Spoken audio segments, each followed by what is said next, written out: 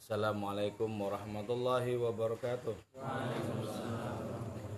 Bismillahirrahmanirrahim. Hamdan wa thana'an laka ya Allah, salatan wa salaman laka ya habib Allah wa ala alika wa ashabika ya khaira khalqillah laka ya Rasulullah wa li jami' man ittaba'a dinaka ya habib Allah haqiqatan min ladun Adam la yaumil qiyamah. Radiyallahu lana wa lahumul Fatiha. A'udzu billahi minasyaitonir rajim. Bismillahirrahmanirrahim. Alhamdulillahi rabbil alamin arrahmanir rahim maliki yaumiddin iyyaka na'budu wa iyyaka nasta'in ihdinas siratal mustaqim siratal ladzina an'amta 'alaihim ghairil maghdubi 'alaihim waladdallin amin.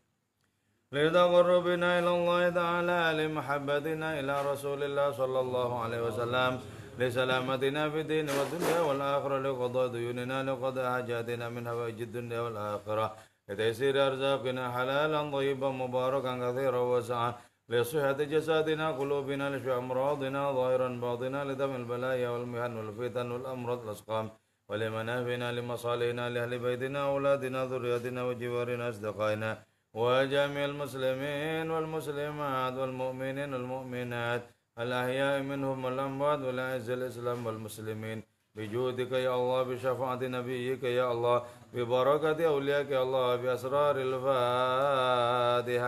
أعوذ بالله من الشيطان الرجيم. بسم الله الرحمن الرحيم. الحمد لله رب العالمين الرحمن الرحيم مالك يوم الدين إياك نعبد وإياك نستعين اهدنا الصراط المستقيم صراط الذين أنعمت عليهم غير المغضوب عليهم ولا الضالين آمين. أعوذ بالله من الشيطان الرجيم. بسم الله الرحمن الرحيم. وإذا قيل له اتق الله أخذته العزة بالإثم فحسبه جهنم ولبئس المهاد. Allah wa min ghayati utuwihi, dan termasuk puncak dari penentangan itu orang itu Akhnas bin Syarik, wa inadihi, dan perlawanan itu Akhnas, wa nihayati istikbarihi, dan pungkasan kesombongannya itu Akhnas. Idza qila, apabila telah dikatakan lahu bagi itu Akhnas, imhadan, seraya menyodorkan linafsi bagi nasihat, ittaqillah, bertakwalah engkau Allah kepada Allah Ta'ala, an amthali hadhil fadaih, dari berbagai macam perbuatan memalukan ini, wastahi, dan malulah engkau minhu, terhadap Allah Ta'ala, akhadhathul izza bil ithmi, maka menggerakkan terhadap itu Akhnas, ay hayyajat, menggelombangkan, menggerakkan kepada itu Akhnas, waharakat, dan menggerakkan kepada Akhnas, al-izzatu, apa perasaan mulia, al-murtakizatu, yang bersemayam fi nafsi, dalam nafsunya itu, bil ithmi, dengan adanya dosa. Jadi ada orang-orang yang terbuka batinnya, karena itu mudah menerima cahaya Allah Ta'ala. Ada juga orang-orang yang tertutup hatinya, karena itu menjadi tidak mudah untuk mendapatkan cahaya petunjuk itu. Nah, ketika ketertutupan batin itu semakin tebal, maka orang tidak saja menolak kebenaran, tapi orang itu bisa menjadi sangat sombong terhadap kebenaran. Orang ini bisa menjadi membanggakan kesalahan-kesalahan, dosa-dosanya. Jadi dosa-dosa yang semula dianggap memalukan itu dikibarkan sebagai wujud kegembiraan, kesenangan dengan dosa-dosa itu. Nah, ini saingan ya bagi adanya gerakan-gerakan cahaya petunjuk. Maka kita paham ya, tidak ada seorang nabi pun yang tidak pernah mengalami ditentang oleh sebagian umatnya.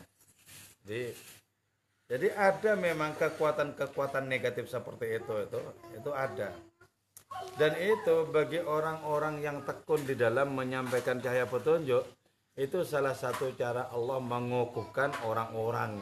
Jadi penentangan demi penentangan adalah sama dengan pengukuhan bagi orang-orang ilahi yang menjajakan cahaya-cahaya kebenaran, cahaya petunjuk itu. Jadi sebenarnya ya, kalau secara filosofi itu ya, pada akhirnya setiap orang itu pasti mengakui Allah pada akhirnya. Cuma kan ada yang dari awal langsung lapang batinnya untuk menerima petunjuk. Ada orang yang pada akhirnya mengakui Allah itu setelah berhadapan dengan adanya persoalan besar. Termasuk persoalan besar itu adalah adanya siksaan-siksaan itu. Jadi kan ada model orang yang sekali mendapatkan nasihat itu enak langsung sehat, langsung dikelola nasihat itu kemudian menjadi energi kebaikan. Ada yang gelombang demi gelombang nasihat itu nggak digubris. Nggak digubris. Saya tadi ada tamu itu menceritakan bahwa ternyata nasihat yang bahkan sangat bisa menggerakkan batin itu bagi orang yang tertutup itu tidak mempan. Contoh begini ya. Contoh yang tadi dicontohkan oleh tamu itu begini. Tamu itu bilang, saya punya mantu. Saya ajari dia bekerja, saya kasih modal dia. Nah, ketika sudah sukses mengelola usaha yang diajari dan dimodali itu, kemudian mertuanya itu ditentang. Mertuanya tidak saja mertuanya ditentang, tapi keluarga dari semua keluarga dari mertua itu semuanya itu ditentang. Ketika anaknya itu sedang sakit, yang masih umur 1,5 tahun itu sakit, bapak mertuanya ini bilang, itu darah dagingmu, kenapa tidak kau jenguk, orang itu sakit. Si mantu ini bilang begini, ada yang lebih parah dari aku, yaitu tidak melihat anaknya sama sekali, aku masih lumayan. Jadi itu nasihat itu nggak mempan sama sekali. Padahal biasanya kalau dinasihati dengan perkara anak apalagi sakit, itu kan langsung orang itu bisa melompat untuk mengetahui tentang kondisi anaknya itu seperti apa. Ini plus enggak. Jadi gini, artinya apa? Ketika hati itu tertutup maka nasihat yang paling menggetarkan sekalipun bisa tidak ada maknanya. Bahkan nasihat itu bisa menggerakkan adanya kesombongan dalam diri orang itu. Menggerakkan kesombongan. Jadi kebaikan itu dilawan dengan adanya pengingkaran. Nah, itu dialami oleh para nabi, begitu dialami oleh para nabi. Termasuk yang berkaitan dengan ayat ini dialami oleh Kanjeng Rasul Muhammad SAW berhadapan dengan seseorang yang bernama Akhnas bin Syarik As-Saqafi. Orang ini memiliki pangkat sosial yang bagus, punya ketampanan, punya kefasihan, dan bolak-balik datang kepada Nabi mengatakan, aku ya beriman. Tapi faktanya, sesungguhnya orang ini menciptakan adanya kerusakan demi kerusakan. Nah, ternyata apa? Ternyata lahiriahnya yang begitu manis dengan ungkapan-ungkapannya itu semata-mata agar leluasa untuk melakukan adanya pengrusakan, terutama pengrusakan akidahnya orang-orang beriman yang masih lemah, dirusak. Jadi kalau ada gerakan petunjuk, maka gerakan pengerusakan itu ada. Selama sejarah manusia dimulai, gerakan petunjuk dan pengerusakan ada. Sampai kapanpun termasuk sekarang, gerakan pengerusakan dan petunjuk itu akan senantiasa ada. Nah, terus mengatasinya bagaimana? Mengatasinya gimana? Mengatasi zaman hoax ya. Mengatasinya gimana? Saya kira juga walaupun kita memiliki keseriusan untuk memberikan pencerahan seberapapun yang kita mampu, saya kira juga penting untuk tidak terlalu pening. Jadi menghadapi begitu ya sambil senyum-senyum juga saya kira. Sebab apa? Kalau pening mereka senang itu. Wah, kita hari ini pening mereka senang. Jangan sampai mereka tuh goyonan juga sambil begitu. Kita juga tanggapi dengan adanya keseriusan tapi juga nyantai. Tanggapi dengan cara seperti itu. Sebab apa? Kalau kita pening gitu ya, kita secara psikis kalah berarti. Secara psikis saya kalah. Jadi ciptakan batin yang luas yang bisa menampung berbagai macam hal. Artinya apa? Adanya pengingkaran seperti itu memang alami. Memang dalam kehidupan pasti ada. Wajib ada itu. Wajib ada. Nah, ini kalau ditelusuri ya. Ditelusuri kepada sebuah ayat, yahdi may yasha wa yudhillu may yasha. Itu sebenarnya dalam istilah novel Sang Alkemis itu, sebenarnya Tuhan itu berada pada dua sisi itu sebenarnya. Apalagi kalau kembali kepada Ibn Arabi, di mana segala yang terjadi itu adalah kehendaknya, berarti berada pada berbagai sisi itu Allah Ta'ala. Nah, kalau bisa kita itu merasakan transenden lewat penyaksian tidak terhadap kebaikan saja, tapi menyaksikan gelombang keburukan, bagaimana kita bisa mengalami transendensi. Kenapa? Karena itu pun terjadi lantaran ada iradah, kehendak dari Allah Subhanahu wa taala. Kata Ibn Arabi, iradah itu sifat Allah dan sifat Allah tak terpisah dari zatnya. Dalam istilah Sang Alkemis, kenapa peperangan di gurun itu tidak kunjung berhenti, tidak kunjung rampung? Karena Tuhan berada di dua belah pihak itu. Itu dalam rangka agar kita tidak pening sebenarnya. Ya kalau masalah serius, ya serius. Tapi untuk pening kan eman-eman kepala kita. Eman-eman hati kita kalau untuk sampai pening itu. Jadi karena itu biasa saja. Biasa, enak gitu kan. Itu menunjukkan adanya keluasan batin kita. Nah, orang seperti Akhnas bin Syarik ini karena sangat menentang, sangat sombong, ketika dinasihati bertakwalah kepada Allah, langsung kebanggaannya dengan dosa-dosa itu ditampilkan. Memang kenapa? Memang kenapa kalau aku berdosa? Dosa ya dosaku. Aku juga sudah tahu bagaimana menghapusnya. Jadi yang model begitu itu memang sudah dari dulu ada model-model orang seperti itu tuh. Jadi malah merasa bangga dengan adanya dosa-dosa yang dimiliki itu. Merasa saya bangga. Mungkin sampai percaya bahwa itu merupakan bagian dari kedikdayaannya. Dosa-dosa itu. Mungkin dalam batinnya bilang, tidak setiap orang bisa berdosa seperti aku. Bisa jadi begitu. Karena itu menghadapi seperti itu, ya kita sekedarnya saja, Toh yang bisa merubah hati siapa saja itu cuma Allah. Mbok kita tekun memberikan nasihat, itu kalau tidak berbarengan dengan kehendak Allah untuk merubahnya, tetap nggak berubah. Nggak berubah. Jadi kita itu ala kadarnya. Tapi untuk sampai di ala kadarnya itu tidak mudah. Kenapa? Nabi pun sampai mengalami perubahan rambut dari hitam menjadi berubah loh. Perkara begitu. Nabi kan tahu sebenarnya bahwa engkau wahai Kanjeng Rasul cuman menyampaikan tugasmu kan gitu. Tahu persis Nabi itu. In alaika ilal balagh. Tapi ketika berhadapan dengan orang-orang yang Nabi kasih sayang kepada mereka agar mereka mendapatkan petunjuk, tapi mereka bandel, Nabi itu akhirnya merasakan sedih juga sebenarnya. Merasakan sedih juga. Jadi Nabi paling memikirkan kalau ada umatnya yang bandel, paling dipikirkan, ya Allah bagaimana ya orang ini bisa menjadi baik, caranya gimana. Beliau saking semangatnya Nabi sampai ditegur oleh Allah Ta'ala. Afa anta tukrihun nasa hatta yakunu mu'minin.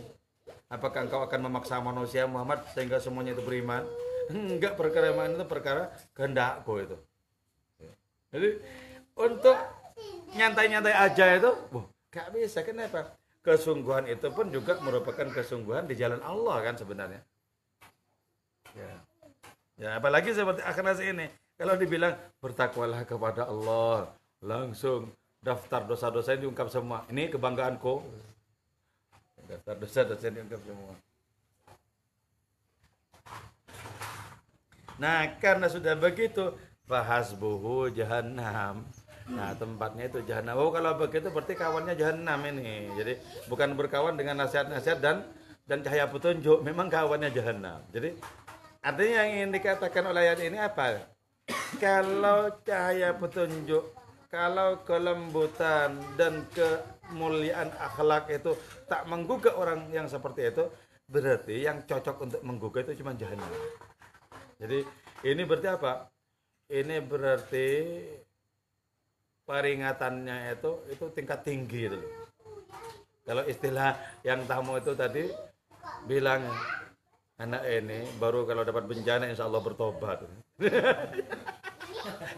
Jadi kalau cuman pengajian, lewat pengajian.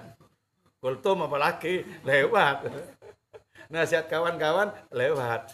Baru kalau dapat bencana, itu baru insyaf. Jadi ini berarti apa? Dosisnya itu loh. Andaikan ini penyakit, dosis obatnya itu sangat tinggi. Jadi tidak cukup kalau cuman paracetamol, Odrek, nggak cukup. Jadi yang tinggi-tinggi, yang kira-kira kalau diminum orang lain langsung mendem. Jadi dosisnya dosis tinggi. Nah, dan dosis itu kan dari paling rendah kan sebenarnya. Peringatan rendah. Kan lama-lama kebal, makin tinggi, sampai yang tertinggi itu nanti apa? Itu nanti kalau solusinya itu jahanam. Nah, dari mana jahanam itu sebenarnya? Wasbu jahanam. Jahanam itu dari nafsu amarah yang terus berproses menjadi makin utuh, makin kuat. Jadi nanti puncak prosesnya nafsu amarah itu jahanam sendiri. Jahanam sendiri. Karena itu korelatif dengan manusia pengingkar. Jadi manusia pengingkar itu sesungguhnya dengan keingkaran demi keingkaran itu sebenarnya menciptakan jahanamnya sendiri. Kalau kita tidak menciptakan jahanam, kita tidak punya korelasi. Karena kita tidak punya korelasi dengan jahanam, maka tidak mungkin kita terbakar. Coba orang-orang seperti para nabi, para wali masuk di neraka, nerakanya itu bukan saja padam, enggak ada jadinya. Kenapa? Enggak korelatif. Mereka tidak pernah membuat neraka dalam kehidupan ini. Yang seorang wali di Baghdad sana bernama Syekh Bahlul Al-Kufi. Itu bilang sama teman-temannya, aku baru datang dari neraka. Masuk ngapain tanggung-tanggung? Coba dong diperiksa, dicek, ada nggak bulu kuduku yang terbakar? Dicek, nggak ada. Berarti kalau begitu neraka itu bukan siksa bagiku, dia muncul sebagai taman bunga yang menyenangkan. Kenapa? Aku tidak pernah memproduksi neraka dalam hidupku. Ya.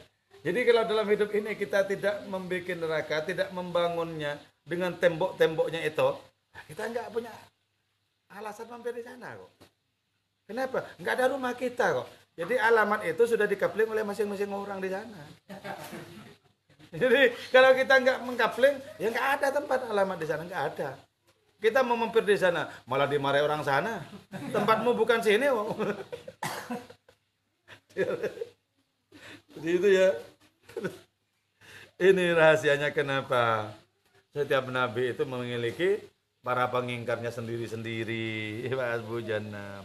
Makanya di sini disebutkan jannah itu apa? Al-imkan alladzi yal'abuna biniraniha, yaitu sebuah ruang kemungkinan siksa di mana orang-orang yang di dalamnya itu bisa bermain-main dengan apinya. Jadi mainannya kelas berbahaya. Ibaratnya ada anak-anak kecil bandel, dibeliin mainan, patah, rusak. Beliin lagi, hancur. Nah, itu enaknya beli mainan besi itu. Yang kira-kira tidak ada patahnya, nggak ada rusaknya. Enggak, paling cuma betisnya berarti yang patah. Jadi, kalau sampai bermain-main dengan api neraka itu kan berarti permainannya kelas tinggi itu. Tidak setiap orang bisa bermain-main begitu itu. Jadi, Syekh Abdul Qadir menyatakan alladzi yal'abuna biniraniha, di mana mereka itu bermain-main dengan apinya neraka itu. Berarti kan tingkat ini ya, tingkat kekebalannya itu di atas rata-rata itu. Jadi nggak tanggung-tanggung permainannya dengan api itu. Nah, kita yakin apa yang dikatakan oleh Ibnu Arabi bahwa sesungguhnya adanya siksaan itu memiliki jenis kenikmatannya tersendiri. Yang kalau kita bukan tingkatan mereka, jangan coba-coba merasakan kenikmatan. Jadi kata Syekh Abdul Karim Al-Jili juga begitu. Ada orang yang mengalami kenikmatan itu dengan dengan duel terus menerus. Jadi kalau nggak duel itu gatel rasanya. Jadi enaknya itu di sini pengor, itu enak di situ kenikmatannya. Nah, itu gambaran tentang orang-orang neraka. Jadi memang dari dunia ini sudah dilatih ke sana sebenarnya. Nah, pelatihnya ya nafsunya sendiri itu. Karena itu kalau ada orang ngeyel misalnya, nasihatnya ngeyel, dikandani ngeyel, nah sekalian malah sabuknya ditinggikan sekalian. Yang ditinggikan ke sana. Kafat mu'natu sururim wa tughyanim. Sudah cukup apa itu? Mu'natu sururim, bekal keburukan mereka. Jadi sudah cukup untuk bermain-main dengan api neraka. Sudah cukup bekalnya. Jadi tingkat kekebalannya sudah mumpuni. Wa tughyanihim, dan melampaui batasnya mereka sudah cukup. Wallahi labi'sal mihad, demi Allah itu adalah seburuk-buruk tempat untuk berdiam diri, untuk bermukim, itu jahanam. Seburuk-buruknya tempat untuk kembali itu. Seburuk-buruk itu. Tapi ya begini, kalau kita kaji kitab khususnya Ibn Arabi itu, bahwa rahmat Allah itu meliputi segala sesuatu. Jadi tidak ada apapun yang tidak dilingkupi rahmat Allah. Karena itu masih bisa diharapkan bahwa akhir dari siksa neraka itu berubah menjadi kenikmatan. Sebagaimana pernah dialami Nabi Ibrahim. Apinya yang berkobar panas berubah menjadi sejuk dan menjadi keselamatan. Itu sangat dimungkinkan bagi akhir siksaan, kepedihan bagi orang-orang di neraka. Jadi tetap Allah Ta'ala itu tetap lebih luas rahmatnya dibandingkan murkanya, dibandingkan siksanya. Nah pada akhirnya. Jadi kata Ibn Arabi, khalidina fi abada itu yang abadi itu apinya. Kalau siksanya ya enggak abadi. Jadi artinya apa, kelihatannya api pada akhirnya, tapi sudah berubah menjadi kenikmatan akhir. Jadi tetap, karena itu seburuk apapun orang tetap kembali kepada rahmatnya. Bahkan disebut di sini walaupun sangat puncak kesombongannya, tetap pada akhirnya didekap oleh rahmat Allah Subhanahu wa taala. Jadi karena itu ketika kita sadar bahwa ada penentangan pengingkar dalam diri kita, mumpung belum menumpuk seperti gunung, nah kita kikis sendiri sehingga di sana kita tidak memiliki tanggungan untuk dikikis oleh api neraka itu. Jadi cukup di sini saja. Orang yang sudah surga dunianya ini, maka di sana akan menjadi surga pula karena korelatif. Tapi orang yang neraka di dunia ini boleh juga di sana diampuni, boleh juga mendapatkan keadilan.